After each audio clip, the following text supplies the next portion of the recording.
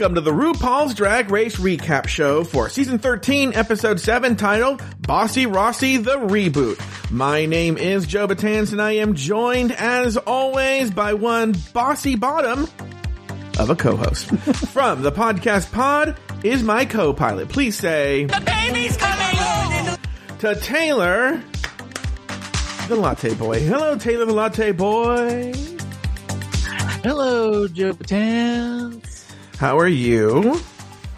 I'm doing all right. I'm doing okay. That is, I think I've talked about this before on this show at this very moment, is in stand-up comedy, especially when you host a show, there's a thing where, like, you talk to the comedians, at the bar, and then you go, okay, I'm going to go bring you up. And then you go, come into the stage, Taylor Latte Boy, and then you walk up stage and I shake your hand as if we haven't seen each other 1 second ago, right? And it's the same thing here, is that, like, you and I just had about an hour, almost an hour of talking. Almost an hour, yeah. Because we did, there was like just shooting the shit, and then we did Just Between Us Girls. And if you want to hear all this extra content, there's only one place you can get it. That's over at the Afterthought Media's Patreon page, patreon.com/Afterthought Media. As everyone knows, so much extra content, even surprise shows, Taylor. We dropped a special Valentine's episode that people are loving. They really liked this newlywed game we did with some Afterthought Media personalities. You were on there with your husband. Yes. And, it was a good time had by all. But, Taylor, I have not watched the latest episode of Drag Race UK. But if the Drag Race UK boys, it's just by coincidence, have a big episode today, because not only are they going to be talking about this episode, which you're going to talk about in a second, but also they're going to have former contestant, Season 1, Drag Race UK Season 1 contestant, Crystal, is going to come on and give her thoughts on everything. So it's going to be a big, big, big episode of that show. I am looking forward to listening to that episode in particular in April or May when I finally get around to it. But it is this week's Drag Race UK was awesome. I knew something had happened because I got a text from a friend of mine that just said OMG RuPaul on Drag Race UK with like the big eyes emoji, and I'm like, I haven't seen it yet. I'm still at work. And I'm like kind of waiting. And then the big moment happens and it was very like, oh shit. Okay. Yeah.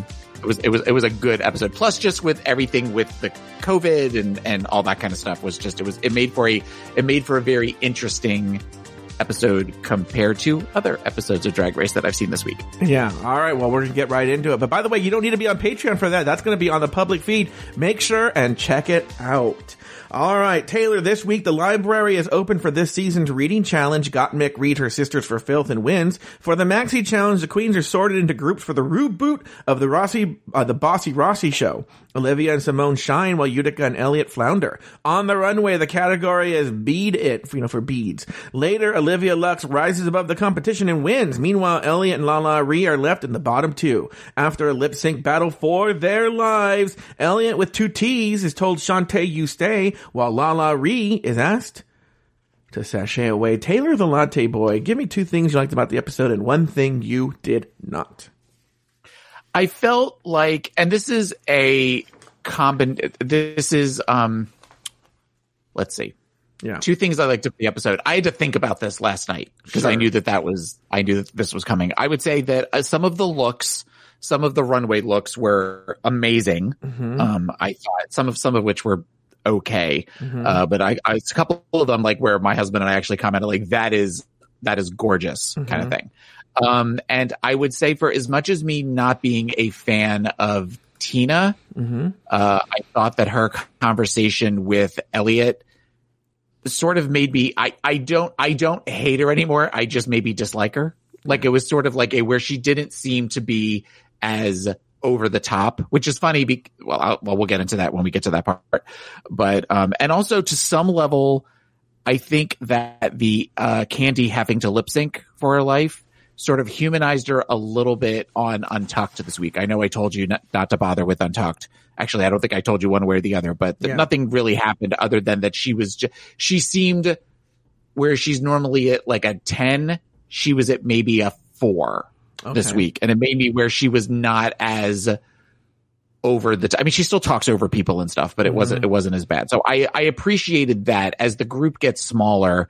And some of the ones that I really have liked watching are going away. This is helping, giving me some comfort that maybe I will end up being like a Tina Burner fan or something. Probably not, but maybe I will. Who knows? Yeah. The thing I did not like was, I feel like we talk about this every season now, but the reading challenge has to go. I get that it's something they look forward to, but the jokes are horrible. They seem, it's not fun anymore. Like, you get excited for it when you see that it's going to be the reading challenge, and you kind of hope that it's going to be really good. And with the exception of 1 or 2 jokes, it was just people insulting one another. It wasn't fun to me. So I would say let's do something like they did last season, where they had to kind of be bitchy to one another at the table with the whatever that box was, the birch box or whatever. I would rather see something like that than just the plain old reading challenge with the glasses and them all standing in line. What about you? You're going to disagree here. I actually think, whether you think the jokes are funny or not, that this reading challenge, and I was actually very surprised by this, was better than it has been in the past 3 or 4 or 5 years. That girls actually, because the problem with the ones, see, I think the reading challenge is about coming for them and is about insulting them. And the past 3 or 4 years, you've had this RuPaul's Best Friends race, and the girls say Evie Oddly, you're so odd. And you're like, that's not a read. Right? What are you talking about? Where I felt like whether they failed or succeeded, these girls came to play. And they actually tried. My hands are so dry. I'm picking at the skin. How dry are they? They're so dry, kind of like your vagina. Anyway.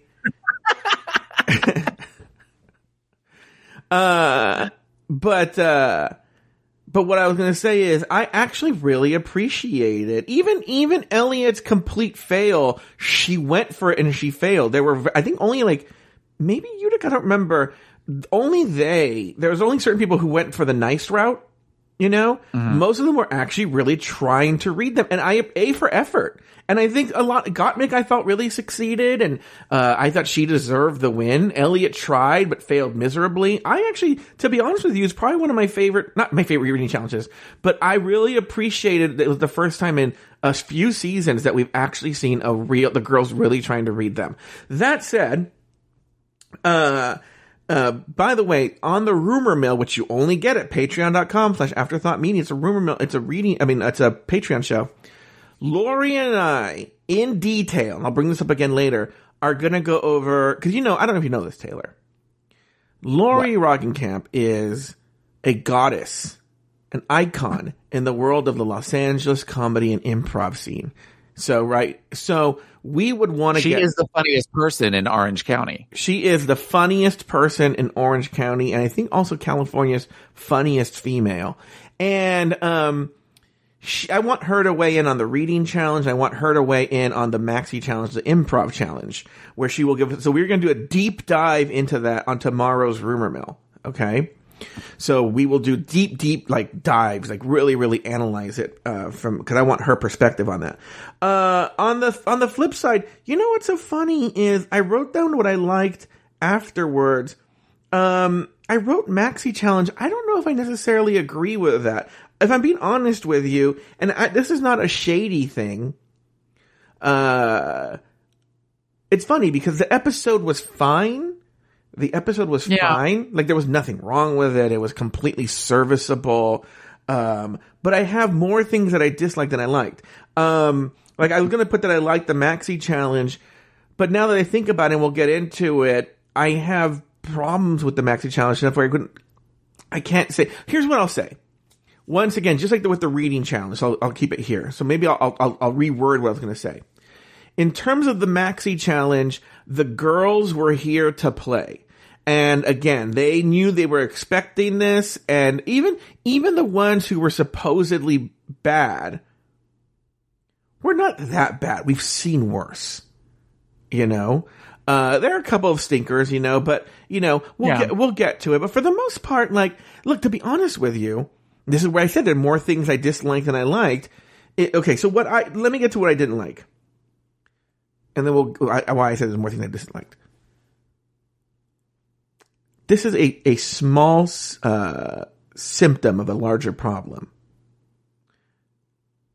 There is no way any sane person thought that Elliot won that lip sync. 100% Lala Ree won that lip sync in my book. You're making a face. You think? Yes. To me, Lala Ree 100% won that lip sync. They tried as much as possible. And so I have a bigger rant planned for this.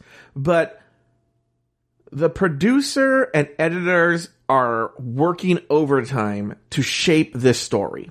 And I actually think the producers and the editors have competing storylines, which I think makes this show confusing.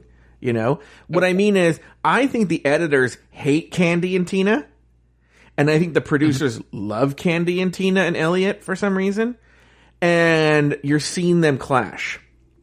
But if you watch that lip sync, there are moments where you can see Lala's doing some fierce things, and the camera's not focused on her. They're not showing that moment. They're showing Elliot. So Elliot won because she did a couple of death drops and splits? I don't know. So I was watching that the whole time. Taylor, on the rumor mill, we discussed spoilers, so I knew Lala was going home. Okay? Okay. So the whole time I'm watching it with that eye going like, wait, I know Lala's going home, but that is fucking ridiculous. She's winning this lip sync. So and so another thing I don't like, and that goes back to what we were talking about, the Maxi Challenge, the producer and the editors, like, going back to the Maxi Challenge, like, Olivia was fine, but I thought actually, we'll talk about all this when we get into the show. I'm doing the whole show right now. I'm pulling a Lori. All right. Let's get into this. After Tamisha's elimination. The episode Betty White won an Emmy for. Yeah. After Tamisha's elimination, Candy feels mixed emotions about sending Tamisha home, and Elliot feels isolated from the group. Meanwhile, the queens tease Elliot about the TT curse. Every queen that works with Elliot seems to go home. Taylor, for this act one, if you will, of the episode, do you have any big thoughts here about Candy and her mixed emotions and whatnot about what are your thoughts here? Well, I think this is sort of where, if you're not watching Untucked, you're not getting the whole story. Considering what she said about Tamisha in the beginning of the episode, you didn't really get that unless you watch Untucked, how she was upset, considering how they talked about how they were fighting all the last episode. So for her to kind of, I get that being, in the bottom two definitely seemed to humble Candy a little bit. Mm-hmm. But the sadness of sending Tamisha home, if you weren't watching Untucked, you really didn't, I don't know that you would have necessarily gotten that. That's sort of why I feel like Untucked should be folded into the episode in some way. I feel as though that rather than, even if they break it up of where the girls that are safe, that they go and kind of hang out, and then they show the deliberations, and then they bring all the other girls back, and then they do everything. I know that you have said that you didn't think that was a good idea in the past, but it would make more sense story-wise to do something like that. But I also think that, so maybe we're seeing, I talked about a little bit in the beginning of the season, the arc of Candy Muse, or the potential arc of Candy Muse, of where they're going to humble her a little bit, and then she's not going to be quite as abrasive as she's been over the last few episodes. And maybe we're starting to see that a little bit with her, because she wasn't as over the top through like even like planning the characters and stuff that they were going to be playing in the skit. As far as the Elliot stuff with the TT curse and all of that, I felt like they were definitely phoning ahead. That's not the right way, but they were telegraphing that she was either going to be in the bottom or that she was going home. I thought with her talking about, all these girls keep going, leaving when they're in a group with me, and it makes me feel bad, and I don't know, and blah, blah, blah, blah, blah. To donate that much energy to the beginning of that first act about that was pretty much saying, well, she's not going to do very well this episode.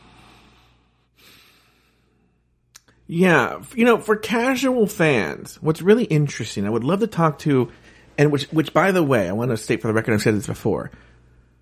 there are far more casual fans of this show than there are hardcore fans. And what I mean by casual fan is, our friend Adam Burns is a perfect example. Adam Burns, Friday night with his boyfriend, watches RuPaul's Drag Race, shuts it off. Doesn't go to any subreddits about it. Doesn't listen to a podcast about it. Just watches the show, enjoys it for what it is. The end. And anyone who is more than a casual fan will know that Elliot has been embroiled in a controversy post-filming where Elliot, we talked about this actually in our Just Between Us Girls, this sort of thing, but old tweets, but not actually that old, and actually current things that have happened, of quote unquote microaggressions on Elliot's part have surfaced.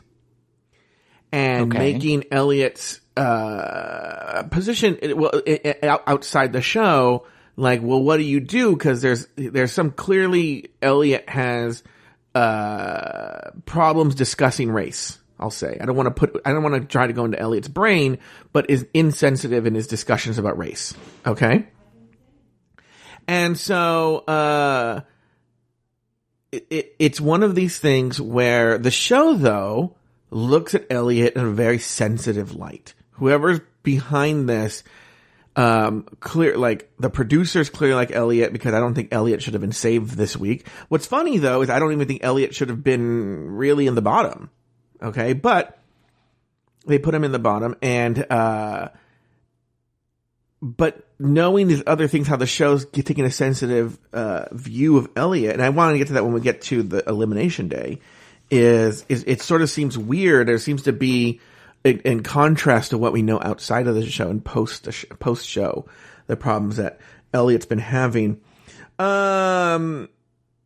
Speaking of Candy Ho and Tamisha, now I don't really watch Untucked because I have so much going on that unless something happens, to me, I find most of Untucked to be a waste of time, And I don't know what happened on last night's episode of Untucked, but, or the week before, because maybe you can fill me in, this, Candy Muse, not regret, but mixed emotions about saying Tamisha home is not in line with the story that we've seen on the show. And I actually see it that the producers, as we'll come to this episode in particular, have a thing for Candy Muse where they just love her, I think because she causes drama.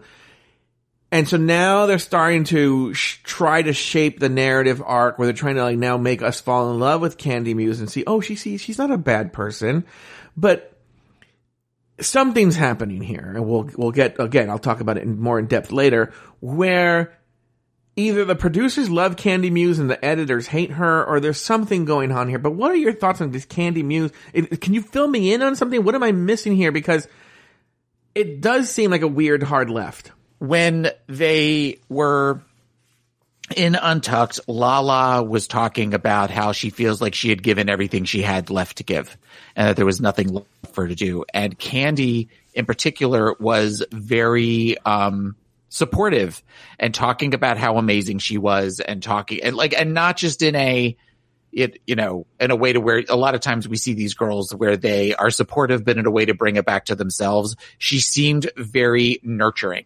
And then at one point, Elliot was pretty upset and just kind of walked away to get to her own thing. And Candy walked over to her too and had a private conversation with her where where she was being supportive of her as well. And she said, we know you can turn it out. She goes, this is only your first time, having to lip sync, you're going to do great. And saying things that I thought were kind, especially considering the fact that she and Elliot haven't necessarily had a great relationship so far on the show.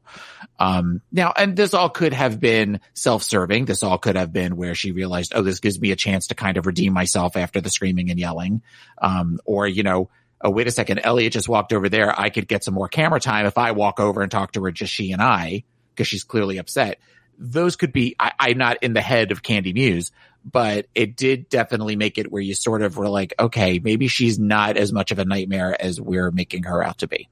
But that's, you're kind of making my point, which is what we're seeing here and why to me at least, the season feels very unsettling, and it feels that there are two different camps who have two different views on Candy Muse, and shows you the power of perspective. Because one of the things, there are so many different angles. So it could be, are the producers on set, do they have a better sense of the complete Candy Muse? And so they've seen this side multiple times, but the editors and the post-production editors, because there's also producers for the post stuff. They are, they have one view, and so they didn't show us that. Or maybe just as the editors in service to the storyline have neglected that because the editors and the people in the post-production want to build this storyline. So they've neglected to show us Candy's more human side until it was, in their best interest to change the arc of Candy's story, that now we get, maybe there have been other human sides of this. That's why I'm saying that's why I don't think I brought this up last week. I think I brought it up on another show is, World of Wonder came out with this statement where they were like, oh, don't come after our queens, only love our queens. And there was a part of me that, go fuck yourself, World of Wonder. You're the one that puts the image out there. You're the one that puts this out there, and don't say, oh, what are you doing? Why are you coming for them? You made them villains, and now you're attacking them for attacking the villain. Yeah. And so it's like if Fox News were to say like, oh my gosh, why are you hating? Don't hate Nancy Pelosi. Well, you're the one that painted Nancy Pelosi like a villain. Yeah. So, I don't know. So, but so that's why I'm saying like, and this episode we'll see too with this, what happens in today's episode, and we'll see it more today where the editors clearly feel one thing and the producers feel another about Candy Muse. I feel that they can't agree. And we'll see on this episode. So maybe there is a complete picture. And so maybe, and look, and by the way, this and I know this. Look, I still hate Candy Muse, right? Look, I'm not going to ever give up on this.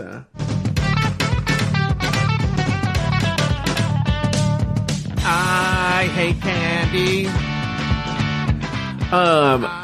But what I'm going to tell you though is that I hate the character Candy Muse that they've portrayed on the show, but you and I both know that nobody is like that all the time. You couldn't exist. Right. They're complete people, Yes. And so, and motivations are complex and why people do things. All right, let's move on. Have anything you want to say? We exhausted this topic? All right, here we go. We've exhausted it. All right. In the workroom, Rosé discusses her weird dreams before RuPaul enters the work. Oh, speaking of weird dreams. And I haven't told this person that because Larry Flick is in the process of moving to Wales. I had a sex dream last night that involved Larry Flick. Oh. Yeah. I'll talk about it later. I should have talked about it on Just Between Us Girls. All right. Candy feels mixed emotions. I'm sorry. Rosé discusses her weird dreams before RuPaul enters the workroom to announce this week's mini challenge. The library is open for the reading challenge. Elliot bonds while Gottmik crushes and walks away with the win. Next, RuPaul. You know what? Let's stop right there at the discussion point. Let's talk about the reading challenge. You did not like the reading challenge. I did not like it. I thought a lot of the jokes were sloppy. Okay. They weren't. I mean, I will, the joke about, and not just because we have pugs in the house, but Gottmik's joke about gay trans pug did make me laugh. Mm-hmm. And there was one other one that made me laugh that I could think of. Of course, I can't remember it off the top of my head, mm-hmm. but for the most part, they just didn't, there didn't seem to be the thing that when you see people read each other, it's, there needs to be some cleverness to it, and a lot of the jokes did not feel clever to me. They just kind of felt like you're just throwing insults at one another. Uh-huh. Or you have to be quick. Like, for example, Gottmik made the joke to Tina where Tina said tight end, and that fast Gottmik said, not what I heard. Where you're able to do that back and forth of reading to some degree. There should be a volley back and forth of where you say something kind of shitty to me, I say something shitty back to you, and we both laugh about it. A lot of these, I guess, similar to the thing that was last season with them, the women meeting for lunch, the queens meeting for lunch kind of thing, where they can kind of go back and forth. That sort of thing I enjoy more than what this has turned into. Well, you know what's so funny? Like I said, I still stand by what I said. This reading challenge is stronger than it has been in at least 4 years or 5 years, right?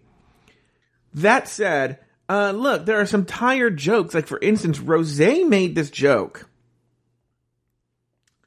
today that, on the reading challenge, where she went, she was talking to somebody, she said, your looks are sickening, and then went, but whatever direction it took, I remember what the end of the joke was, but I was like, we've seen that. It's something would ever say to you at the ball challenge. Yeah, we've seen that joke before a million times. In fact, to be honest with you, applause to this cast for not doing the tired, RuPaul, I could never say anything mean to this girl except now. The applause to this cast for no one doing that, or at least I'm not showing it. But that joke is almost as tired as that. Yeah. So please stop. Another thing too is, and I know you like explaining things to the children. Again, going with things that like require explanations for the casual fan, which they don't give a shit about anymore. There was a Dorian Corey reference, which I was like, does the casual fan get this? No. And I didn't get that just from, other than that she's weird. Oh, you don't know this? Oh, you see, I mean, I know who Dorian Corey is. No. I know. No. Hold on for a second. Okay.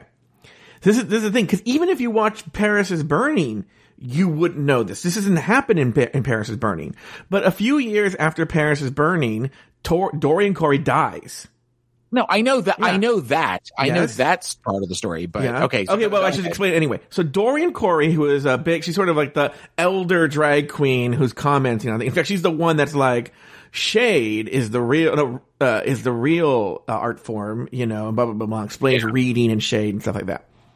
She's the old drag queen who does this in Paris is Burning. And she dies, and after she dies, and they're going through her things, there's a chest, like a wardrobe chest, and they open it, and there's a dead body inside. And it was, a mummified body in the chest. And it turns out they know it was her ex-boyfriend, right? Yeah. Yeah, I think what the apology, so to speak, for her is that I think he used to physically abuse her. And so they think that she killed him, in a burning bed kind of way. Oh, that needs a reference too. But, Burning Bed is about a woman who was beat by her husband or whatever, abused, and she killed him. She burned the bed. And that was a case. She got him really drunk to where he passed out, and then she tied him to the bed and then set the bed on fire. Yeah, and then she went to court, and she was found innocent or guilty? I don't remember, but it was based on, it was a TV movie starring Farrah Fawcett. Yeah. I remember that. Yeah. So, that would be a great rewatch to see the Burning Bed. So, so anyway, so they make that joke, but they make no explanation of that joke or anything like that. But yeah, they're about kind of where the body, who is it for? Utica? Utica. Yeah. That makes sense. The Dorian Corey of this season. Yeah, and I'm like, because the joke is she has bodies buried somewhere. She's so creepy. Oh, okay. Yeah. But it just seemed to come out of nowhere. But yeah, no, I get what you're saying. Yeah. Elliot's reach was terrible. And by the way, RuPaul, of course, she's going to fucking beat this joke. Like, in other words, when she first said, Utica, when she first said that, I laughed. Now she says that every single fucking time, and I'm over it. Same thing with this Simonier. So funny. I know we're going to hear it 700 times. I'll be like, okay, enough, RuPaul, with the Simonier, right? Obviously in reference that Raven Simone says her last name is pronounced Simonier. And so, Simone, she calls her Simonier, which is so funny. Yeah. So, okay, well, that were my thoughts on but the reading challenge I thought was solid. I thought, look, they're not professional comedians, so I was fine with the reading challenge. Okay, let's move on. Next, by the way, once again, deep dive on the reading challenge in tomorrow's Rumor Mill, only at patreon.com/afterthoughtmedia. Next, RuPaul announces this week's Maxi Challenge. It's an improv talk show challenge called Bossy Rossi, the Reboot. The girls are divided into teams with predetermined premises. The teams are as follows. Rosé, Lala, Ree, and Denali are in the one called I'm Pregnant with My Imaginary Boyfriend's Baby. Gottmik, Utica, and Olivia are in Breaking My Silence, Escape from the Cult of Mimeology. Simonier and Candy are former teen queens. Where are they now? And Tina Burner and Elliot with 2 T's are in My Best Friend's 600-pound ass is killing our friendship. The queens separate into groups to prepare for the improv maxi challenge. Tina is confident in her own abilities, but worries that Elliot will bring her down. Candy and Simone play White Valley Girls, I'm sorry. Candy vows to try something different. Simone worries about Candy's choices. Rosé encourages Lala and Utica, Lala and Utica feels very confident about her improv skills. Meanwhile, Olivia and Utica want the same part, but Olivia stands her ground and lands the role. Taylor, your thoughts on everything that happened in the workroom in preparation for this maxi challenge? I think it's standard boilerplate planning for skits or planning for challenges of where you have the 2 girls fighting for the same role. Mm-hmm. And then you have where the one girl, they're not sure if the one girl's going to do really well. And then they end up kind of doing really well where they're at the tops.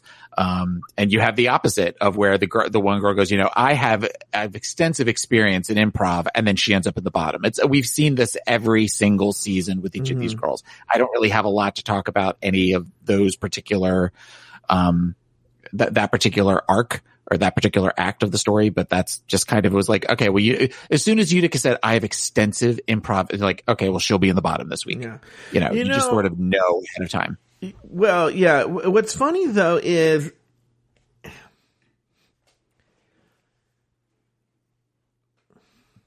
I don't know whether to talk about this now or in the actual challenge. Let's talk about this a little bit now. Maybe I'll get more into it in the challenge itself. The problem is that you can tell that these premises are so tightly structured. And I feel the queens are at their strongest when you let them loose.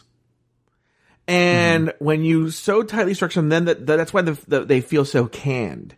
Because they have to hit these certain beats that the writers have set up. And where it's not in true improv, they could form the story themselves in the workroom and then act it out. And the reason I'm bringing that up is I feel like whoever had that role of the mime, whether it was Utica or Olivia, either one was going to do very well. Like, yeah. I know we're saying about Utica, but the mime being, imagine Utica in that same role. She would have been awesome. She would have been awesome. It has to do with that role in particular, where the role that Utica played as the mother is a more difficult role. Now, I will say, where Utica, and we'll talk about this in the challenge itself,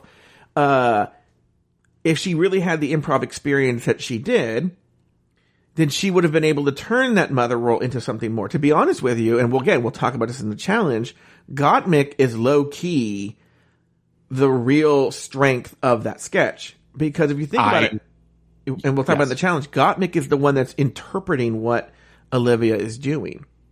Mm-hmm. She's the one who's doing the real work. But she's almost like, again, a lesson for the children. We'll come back to this when we discuss it. Gottmik is exhibiting the same sort of strength that former SNL star Phil Hartman had. Where Phil Hartman was often called on SNL behind the scenes, sort of like the glue. In that, in a sketch, Phil Hartman wasn't necessarily the funny one, but he held the sketch together and drove it. And was so strong at improv that he could do that. Like, actually, if you want to, the Chris Farley, Down by the River sketch, watch that sketch again, but look at Phil Hartman. He's the only one really keeping, it could have totally gone off the rails, and he's keeping it where it's supposed to be because he was such a pro. And so whoever was that mime was going to do well. That role was meant to shine. And so, so maybe Utica, and maybe it's just sort of Utica's nature. I think she gave up a little too easily. She definitely gave up easy where she was like, you can have the part where she just seemed very defeated in that moment. Yeah. And, so, all right. Well, Taylor, do you have any other thoughts on this, workroom thing? I think you said you don't. All right. So why don't we do this on this, right here? Why don't we take a break and we'll be back right after this.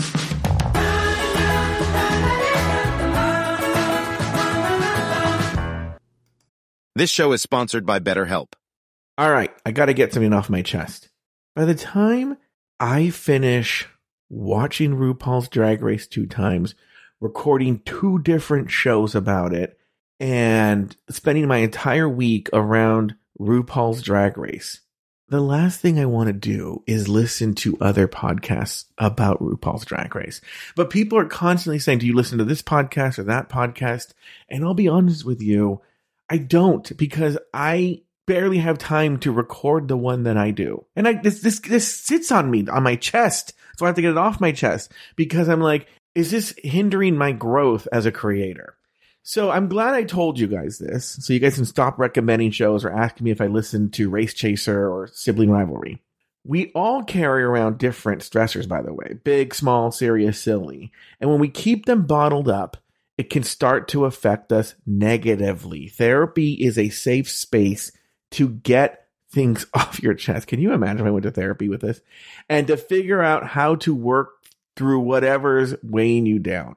I have benefited tremendously from therapy. Tremendously. And it's a way for me to work out different problems that I've had. And I've shared those problems with you before. If you have stressors in your life, you need to talk them out. That's how you release the toxicity, is by talking it out. And therapy can help do that. If you're thinking of starting therapy, give BetterHelp a try. It's entirely online. When they designed it to be convenient, flexible, and suited to your schedule. All you got to do is just fill out a brief questionnaire, and they'll match you with a licensed therapist. And by the way, if you don't like your therapist, you can just switch therapists at any time at no additional charge. Get it off your chest with BetterHelp. Visit BetterHelp.com/dragrace today to get 10% off your first month. That's BetterHelp. HELP.com/dragrace.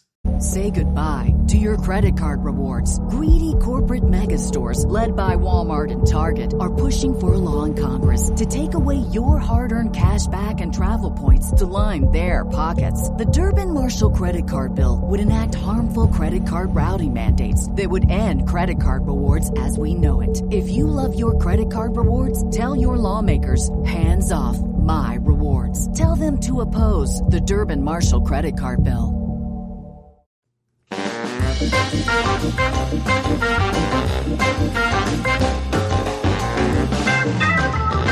Yeah! All right. It's time for the Maxi Challenge presentation for the Bossy Rossi Show After Dark.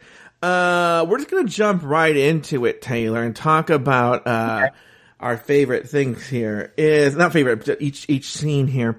First is Team Rosé, Denali, and Lala with "I'm pregnant with my imaginary boyfriend's baby." In this one, Rosé is everyone's pregnant. Rosé is pregnant with she has an imaginary friend. Rosé's character has an imaginary boyfriend. Yeah. And the imaginary boyfriend's cheating on her with Denali. And then a therapist comes in to help them work it out. But when she does, she reveals she's also pregnant with the imaginary boyfriend's baby. And then the finale is that it's the baby is the imaginary boyfriend's not the father of any of the babies. Yes. What were your thoughts on this sketch? My first thought was the set was enormous. Yeah. That was I was just like, wow, this is a really big set for a Drag Race episode. Mm-hmm. I thought that they were fine, I guess. I don't get why the idea of everybody immediately going to kind of this like white trash trailer park type thing just seemed very, lowest common denominator. It would have been interesting if they had taken a different twist with that. Mm-hmm. But I guess they both had leopard, so they figured they could wear leopard in that way. It was okay. I thought that Lala Ree definitely was low energy compared to the other girls. And I liked the fact that they had all of the other girls watching the skits and commenting on them and laughing at some of the stuff. I thought that was something that I don't know that we've seen before with the improv skits in the past. So that was good. But when Lala did make where she lifted up the shirt, and I think then that's when she realized suddenly, oh shit, it doesn't match my skin color. The fact that she was quick enough to say something I thought was a good thing for her, but ultimately it wasn't enough to save her. It was okay. They did do something like that on Drag Race UK season 1, where the other contestants watched them doing their sketches.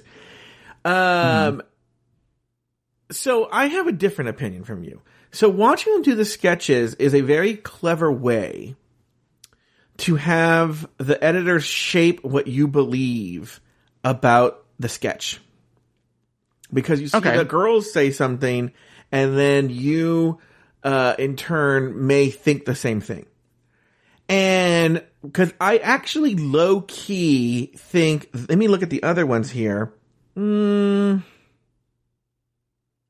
I don't know if I think it was the strongest sketch, but it was up there, and a lot of the credit goes to Rosé and Denali, who were low-key much stronger than people give them credit for.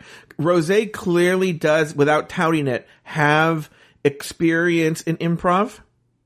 And which I think Laurie will address this. I believe technically this is a sketch because it's pre-written.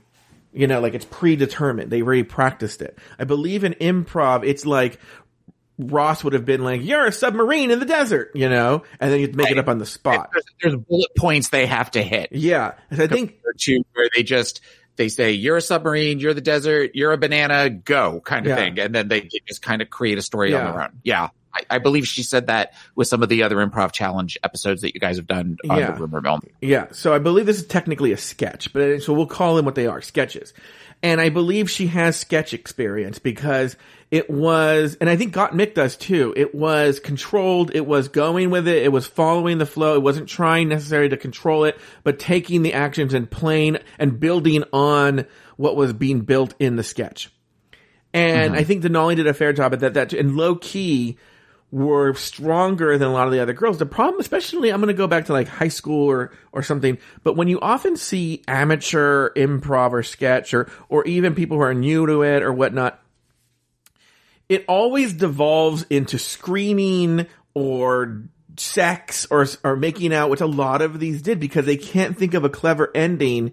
It goes to like the 600-pound ass one, like, oh god, now they're going to start making out and falling on the floor, making out. That makes no sense, right? It's dumb. Or even with the one where Olivia won for it, the mime starts screaming and running around like a crazy person. And so, it's lazy sketch writing. That's going to be the ending, is screaming around and yelling.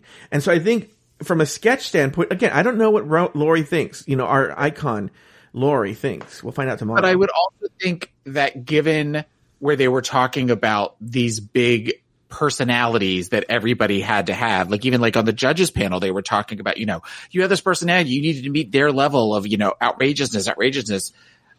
You know, not to defend the making out, the rolling around the screen, but you can only go so far because if you bring it back down, a lot of these girls aren't trained enough, I would think, to bring it back down to where it's still fun to watch and not feeling deflated, where it suddenly deflates.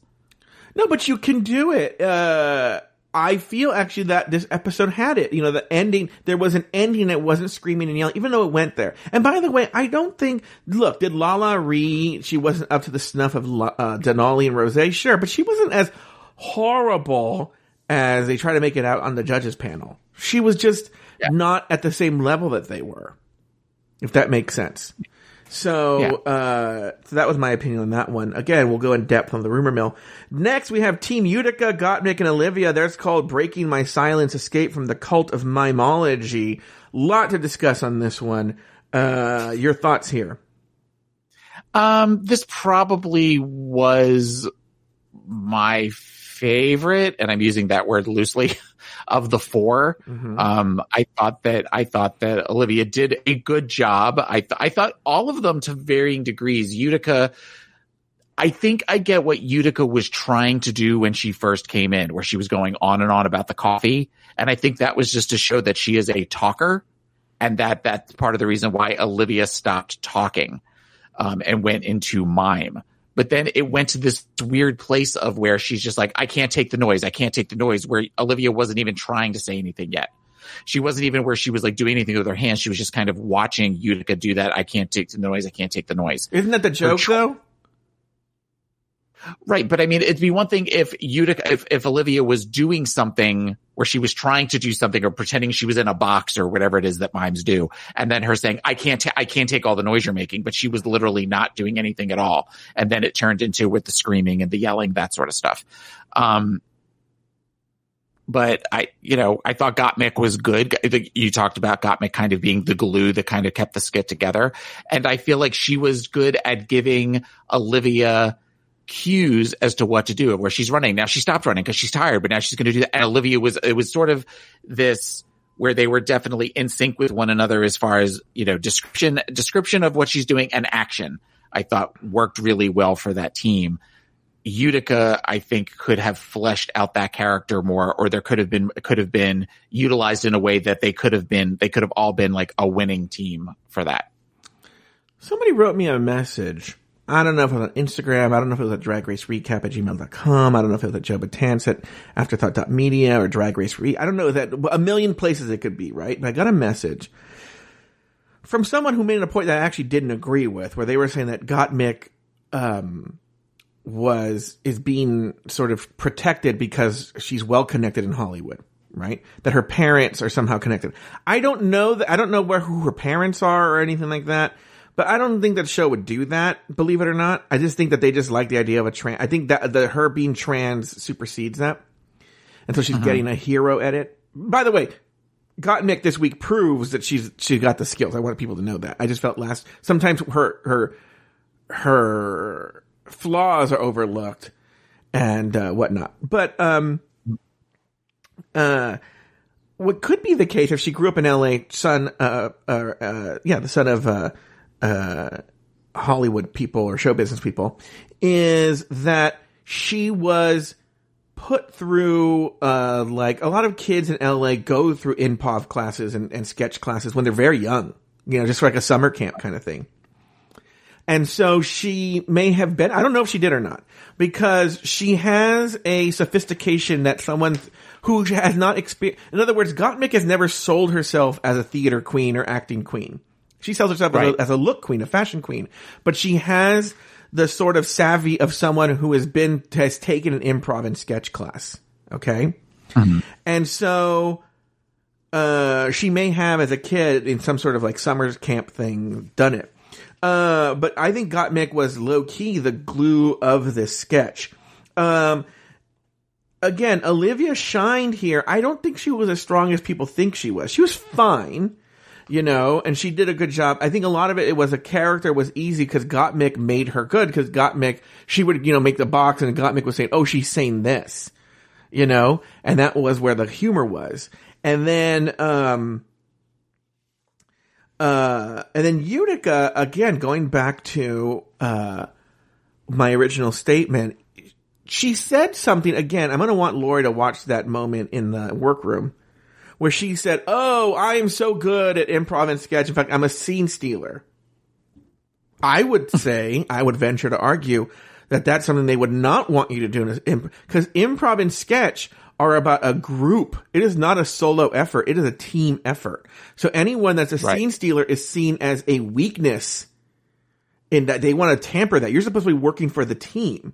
And that's where Utica failed, in that Utica was trying to be that scene stealer, and it popped the bubble, and she was focusing on her and this weird other story she developed, and she wasn't servicing the team effort, and I think came off as cuckoo bananas.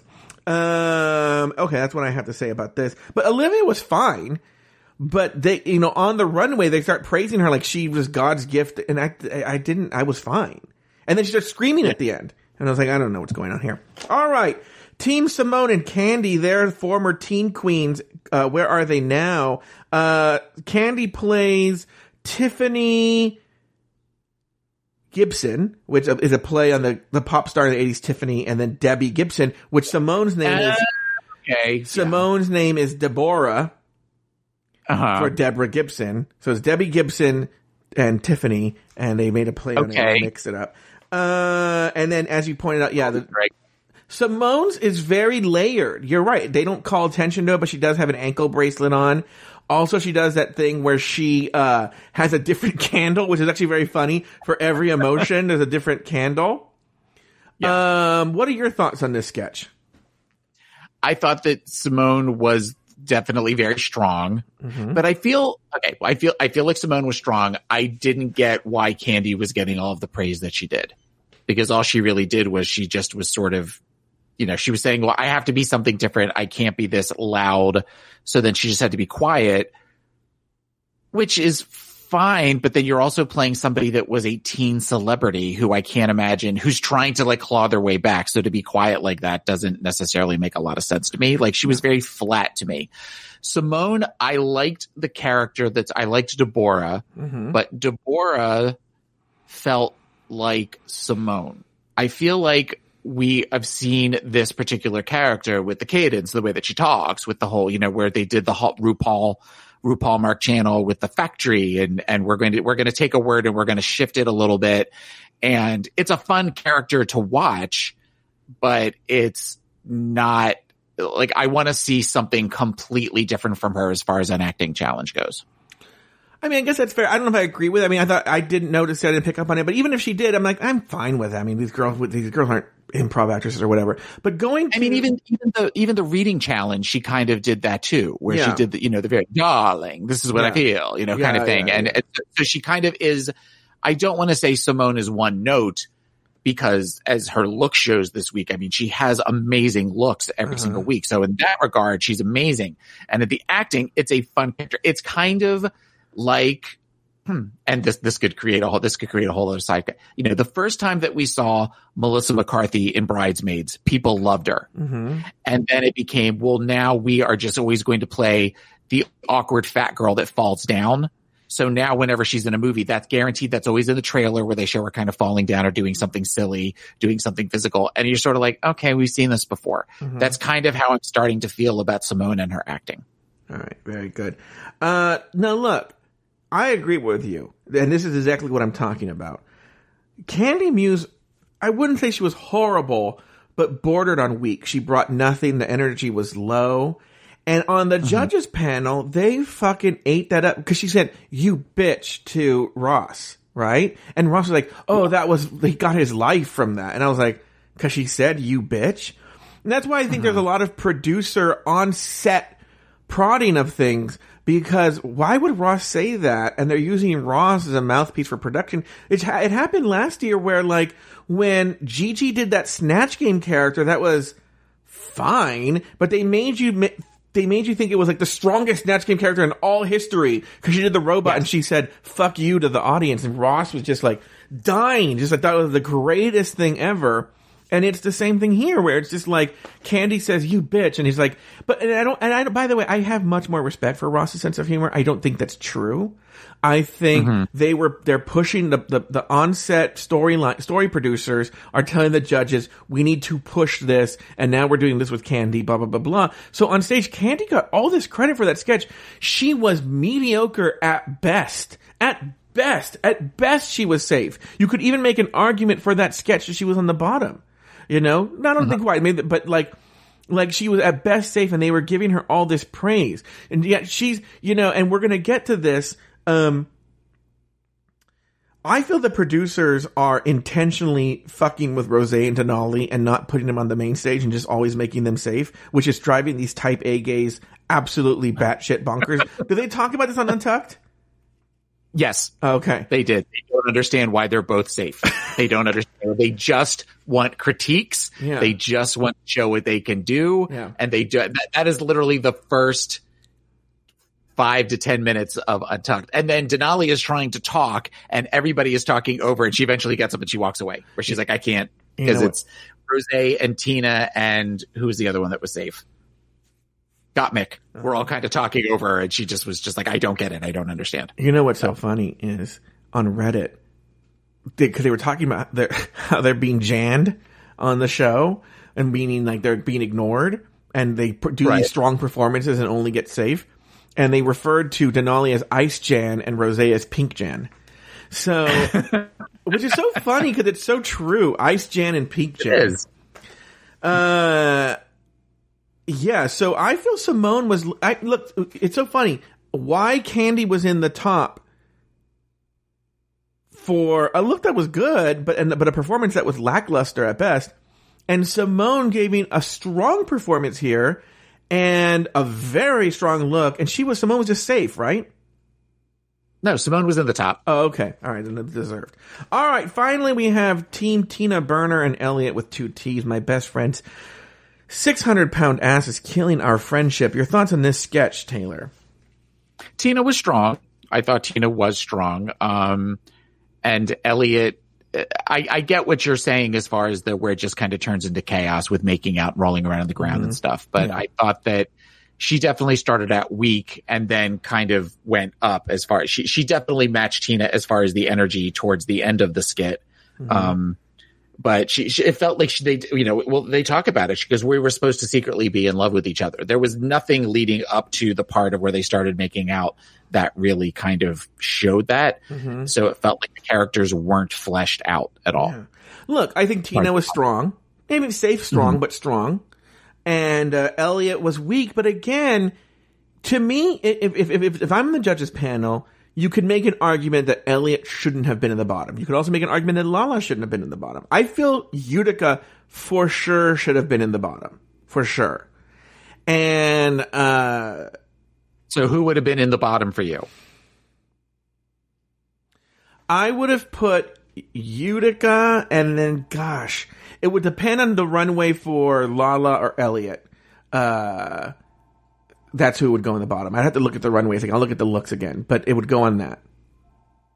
Okay. I might say Elliot. I might say Elliot and Utica. I would say Utica, Candy, and Elliot. Oh yeah. Candy should have definitely been in the bottom 3 for sure. I don't know if Lala. Okay, whatever. All right, let's go to Elimination Day and the Queens return to the workroom to get ready for the runway. Simone discusses her issues with self-doubt and shares the story of her brother's conviction for armed robbery. This event leads Simone to strive to be perfect for her mother.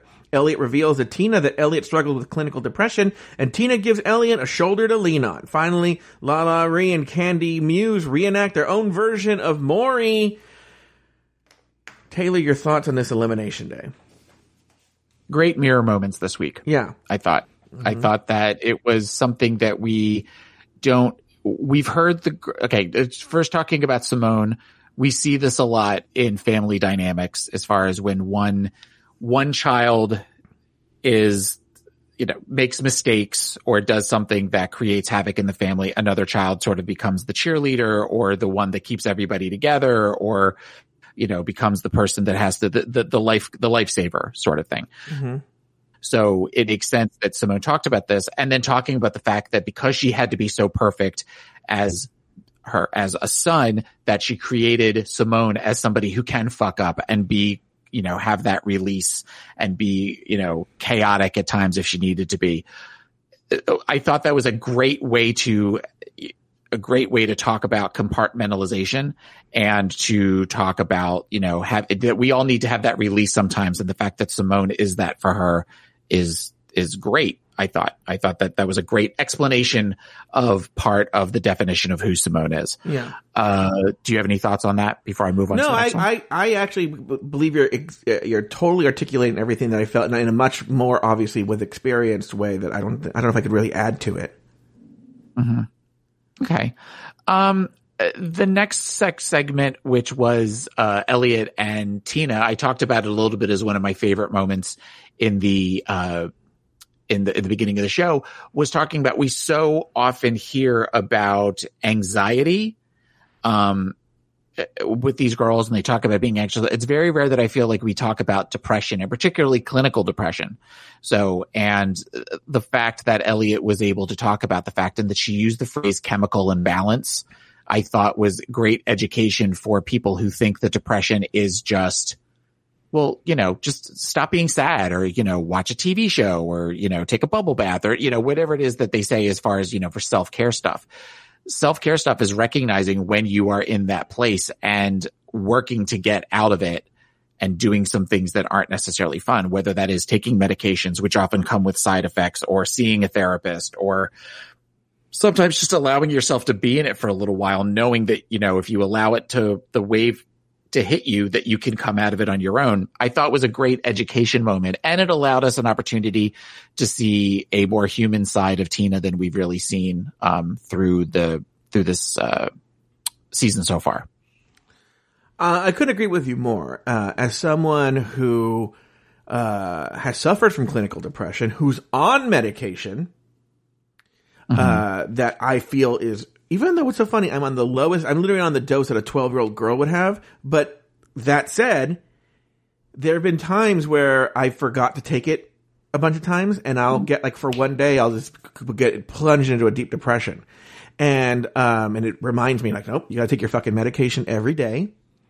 It can be a chemical thing where it's like, why would you, that's like blaming somebody for, you're like, ugh, well, just don't have cancer, or don't have diabetes, it's just a thing that your body just doesn't produce enough serotonin. And so like, you need to have something that regulates it. The other thing too, though, is my question to you is, and I'm going to pose another question to you. Yeah, they were making Tina more sympathetic. Well, let's actually talk about both of them. Like I told you, there is that outside information which the editors probably, these shows are edited and packaged before the show comes out, and the Elliot stuff came out later. But in light of what we know about Elliot, what does that mean is he still a sympathetic person? But also, Tina, do you feel a little manipulated now? Because now, are you starting to see like, oh, now here's the arc where Tina's very sympathetic, and we're going to see it like it's super heavy-handed. You don't feel that way, or you go with it? I feel there was part of me when she was talking about her mom, and the eyes got very wet while she was talking in the confessional. There was part of me, this is horrible to say, but I'm like, okay, are we pinching our arm out of shot really hard to like make ourselves like to get that tearful moment, or is this genuine, and I think that is unfortunate. That's an unfortunate after effect of just watching Tina over the first 6 episodes and seeing who she is of this, that I don't know if I like her or not yet. So I feel like the confessional didn't necessarily do her any good, but the actual conversation she was having with Elliot felt more real. And you could tell more so just with body language. Like normally it feels like when she's walking around or when she's standing around, she's very chest out and very, va va va boom kind of thing. Whereas she was sitting and she was listening to Elliot talk, and she was having a conversation where she was commiserating with Elliot about her experiences with a family member with clinical depression. And even like her face looked different, in having the conversation. Whereas the confessionals, and I get that there's, they're in various stages of makeup and there's lighting and stuff that are a little bit different, but there was something about her that I thought she's having an actual conversation with Elliot. This isn't just a, oh, this will get me screen time kind of thing. But so in that regard, I appreciated that. So yes, I feel like the producers are manipulating me in some way, or manipulating the audience. But this might be where, they can't have everybody be nice in the very beginning of the show, because that's where you see that's the last season of where it's RuPaul's Best Friends race. Whereas, so maybe they are kind of staggering who you're supposed to like and who you're not supposed to like. I don't know. Yeah, but then that's where you go to the fairness of the editing and who they like and don't like. And in other words, so like, has this always been who Tina is? Remember, in previous episodes, I've said, Gottmik seems like a very kind, wonderful person. Why is she hanging out with Candy and Tina? Now, maybe this is something because the cameras are off, they're not on 100% of the time, and we're not seeing it. There's hundreds and hundreds and hundreds of hours that we're not seeing. Maybe Gottmik has seen this more tender side of them. We just haven't seen it. And what's the fairness of that? What does that say, about the truth of what we're seeing, the reality of what we're seeing? It reminds me of, I thought about that this morning. I gotta, crystallize this thought more, but about how, it had to do with Candy and, seizing on the way that she's being portrayed. I just remember I was saying, my question was, maybe I'll have to walk it backwards, has RuPaul's Drag Race become professional wrestling rather than a reality show? In that, acting like, I don't know why this related to Candy, but it was, it's like if Hulk Hogan really thought he was the champion and he really won these matches. I've seen, actually, to not go away from professional wrestling, I've seen this very silly thing, but I have to walk backwards how I got there. I've seen this very silly thing where, like, George Takei has gotten mad at William Shatner, and one of the things he gets mad about is that, in such and such Star Trek movie, Captain Sulu was promoted to captain, so he's also a captain. He's the same. I'm like, this is a fake world. Captain Kirk isn't real, and you're not really a captain, George Takei, you know? And so, it's the same thing here where they start to buy into the character created into the edit, but I can't remember who it is, and I have to walk it backwards. All right. Taylor, with that said, it is now time for the looks. Woohoo! This is where I turn the show over to you. All right. So let's get to the looks. Okay. As soon as they come up on my... as soon as they come up on my Discord, which, okay, now they are finally starting to come up. So, let's see. Let's talk about who came out first, and that was Denali. Wait, do you want to comment on Rue's look first? I know you wanted to comment on Rue's look. I loved Rue's look. She came out in a beaded red gown with a slit right up the side, and her hair looked great and just absolutely beautiful. A lot of her looks this season so far, both on this show and on UK, I've really enjoyed what they're doing with her. Mm-hmm. I've also noticed that, I mean, this is the opposite of what I'm saying. They're just showing a lot of leg with her lately, and I really, really like that. All right, go ahead. All right, so first up is Denali, who came out with in a chandelier inspired beaded dress. The category tonight was Beat It, so everything was supposed to have beads to it. And a 1930s inspired finger curl? No, not finger curl. What's the word? A short wig. She looked beautiful, and I loved how detailed and intricate it was. So this was a great look for me, as far as I'm concerned. For Denali. Next up is Rosé, who came out in a pony bead inspired Tinkerbell type outfit with the big bun in her hair.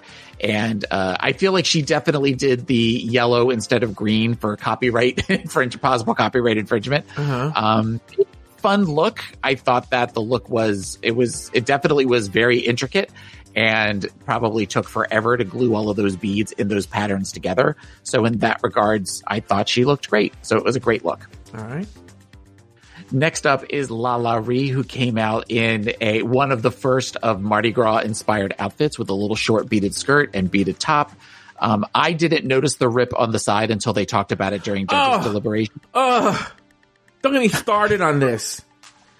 So clearly Michelle knows the story, right? Because she says to her, "Oh, I see there was a rip on the side. Things happen, right? So something happened where it ripped, right?" And she goes, "But it's your job, so I don't see it." Really, Michelle? Really? Make sure RuPaul is over there. We're wearing pajamas, and now Lala Ree has to make sure that Michelle doesn't see it. If you know why the fucking rip is there, shut your fucking mouth. Sorry, Lala Ree isn't perfection. All right? God, this Michelle gets me. She's back with being the horrible human being that she is. Make sure I don't see it. Who the fuck are you? When did you become the editor of what's the name of that editor in Vogue with the glasses and the hair? Anna Wintour. When did she become Anna Wintour? So in that regards, though, I guess the question is where she says, "Make sure I don't see it." What is she supposed to do? That's what I'm saying. Because if she held her arm to her side the whole time she was walking, then there would have been a comment on that. Yeah, well, you're exactly. That's my point. If there was a rip that happened at some point when it was too late to do something, what was she supposed to do, Michelle? If you know that's the reason, sorry. Yeah. Go ahead. So anyway, I thought the outfit was very cute. I didn't realize that it was the Mardi Gras colors until you got close-ups. I just thought it was sort of gold.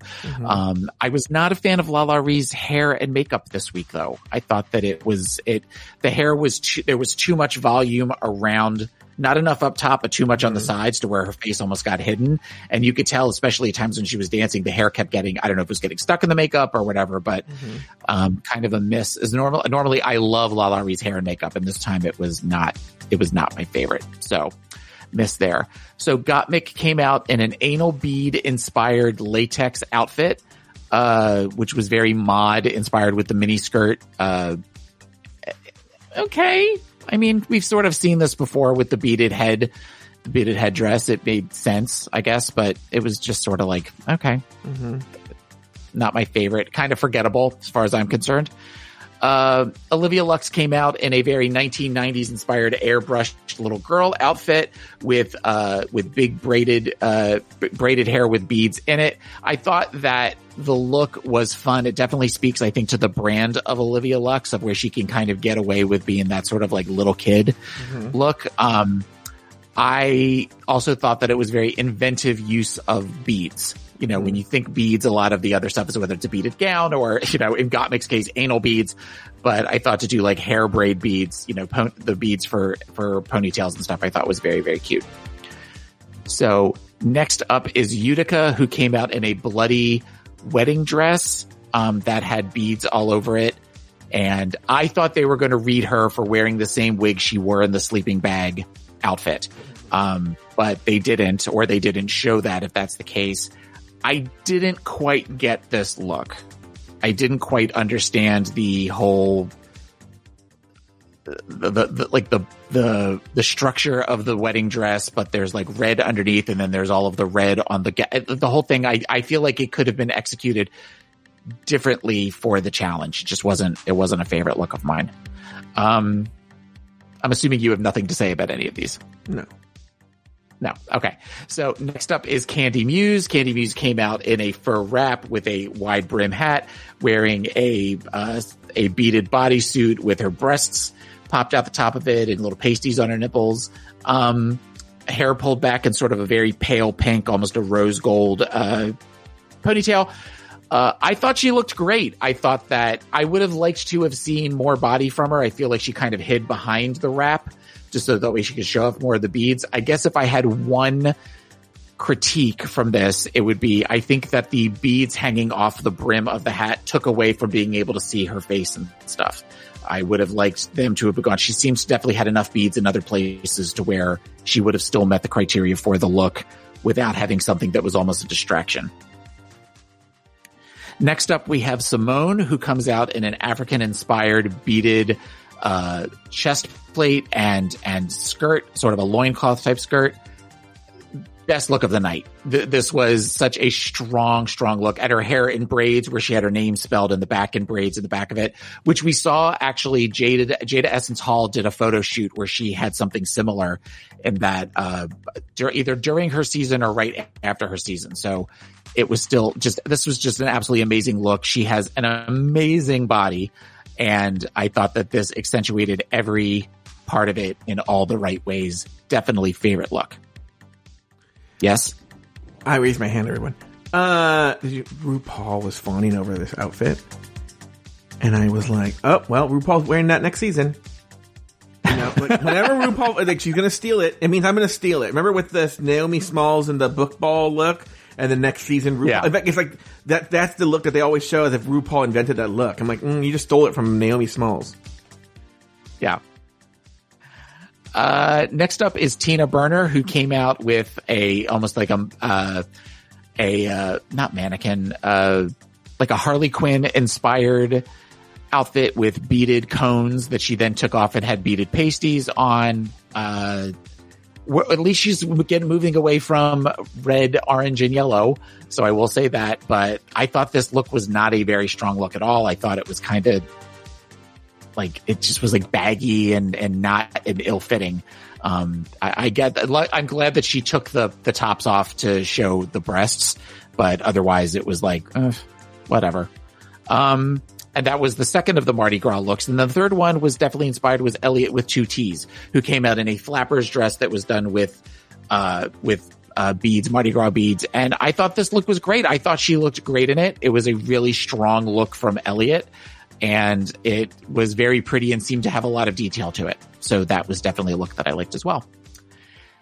And that's all the looks. Those are the looks. All right. Moving on the main stage, Olivia Lux earns her second Maxi Challenge win in a row. Elliot with two T's and LaLa Ri are placed in the bottom two, forcing them to engage in a lip sync battle for their lives. The song, A Whole Lot of Woman by Kelly Clarkson. In the end, Elliot is told, Shantae, you stay, while LaLa Ri is asked to sashay away. Taylor the Latte Boy, any final thoughts on the episode? In particular, do you think Olivia Lux should have won this challenge?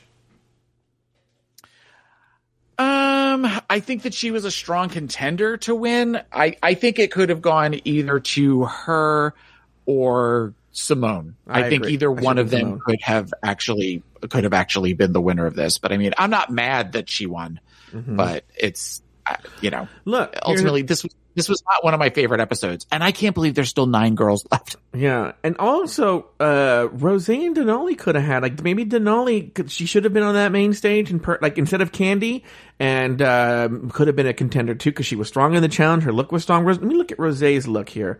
She was the second one out. I don't know if I would have put Rose in the strong category for that look, but definitely Denali should have had a shot, at the top, to be on that main stage. It's a little interesting. And like I said before, I feel personally LaLa Ri had the personality, she had the charm, she had the charisma, the uniqueness, the nerve, and the talent in that lip sync. I didn't see that from Elliott. And I'm sort of sick of shablams and splits, and they don't win me over anymore. They're nice to see on television, but I felt LaLa really brought it. I felt LaLa won that lip sync. Well, and you mentioned before about Gottmik, and I thought Gottmik's comment and sort of the lingering of the shot of where she said, "This was the first time I wasn't bored with 2 splits in a row," I thought was an odd thing to put in when you're supposed to be kind of talking about the positives.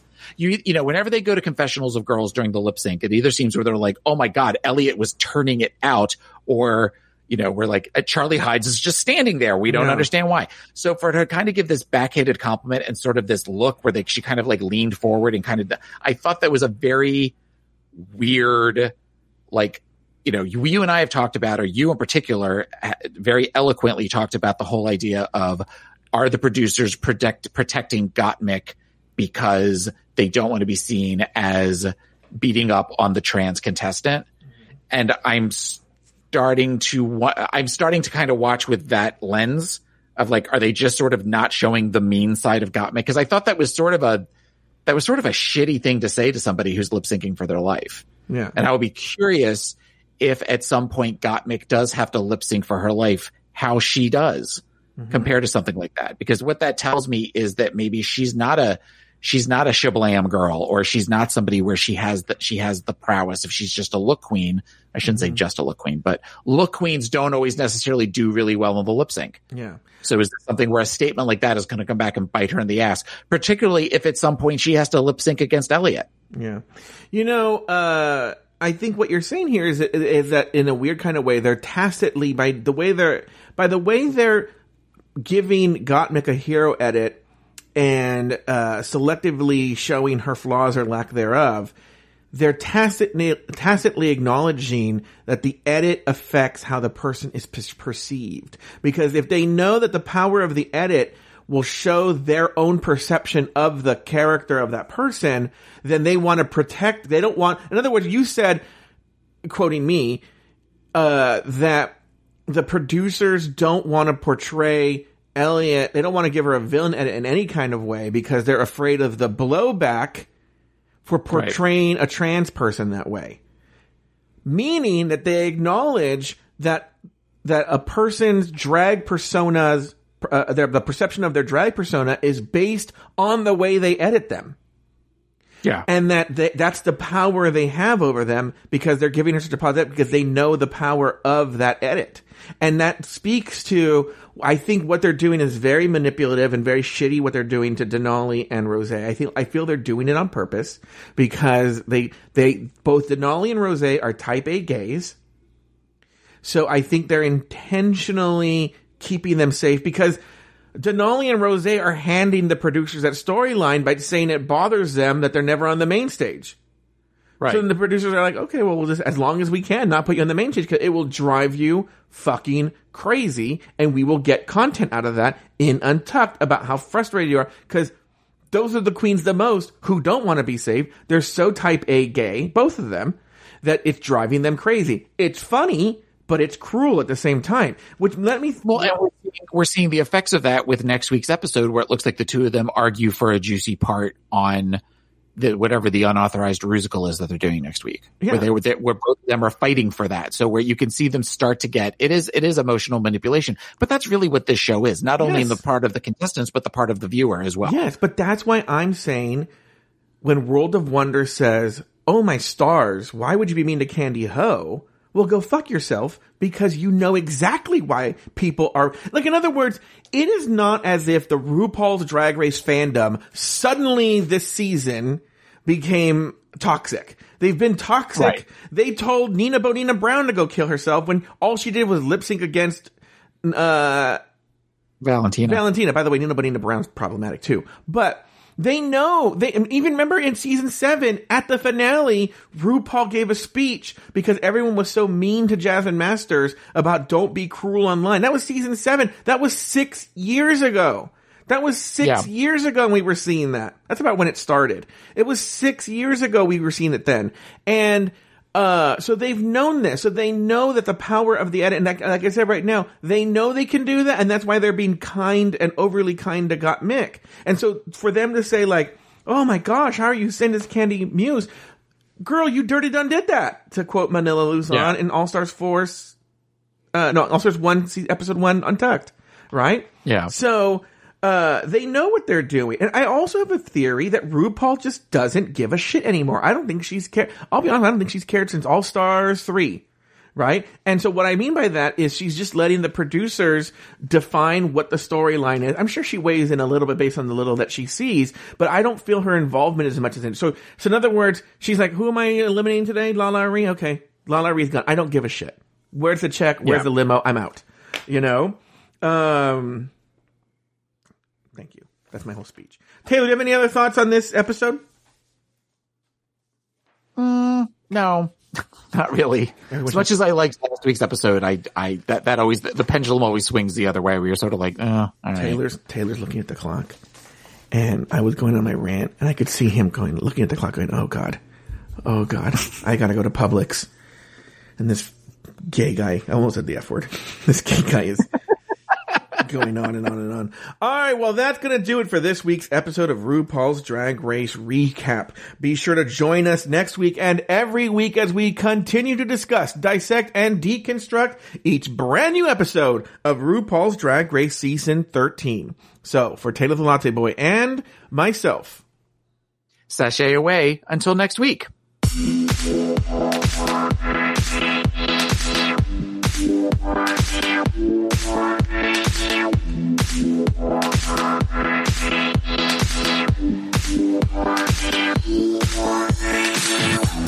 Thank you for listening to RuPaul's Drag Race Recap. Have something to say? Email us at dragracerecap@afterthought.media. For more Drag Race and LGBTQ content, support us over at Patreon at patreon.com/afterthoughtmedia. You can follow Tanner the Latte Boy on Instagram and Twitter at PIMC Taylor. Follow Joe Betance on Instagram at Joe Betance. That's JoeBetance. This episode was produced by Luke Stamen. Drag Race Recap is an Afterthought Media podcast. Thank you to BetterHelp for sponsoring the show. If you're thinking of starting therapy, give BetterHelp a try. Get it off your chest with BetterHelp. Visit BetterHelp.com/dragrace today to get 10% off your first month. That's BetterHelp, HELP.com/dragrace.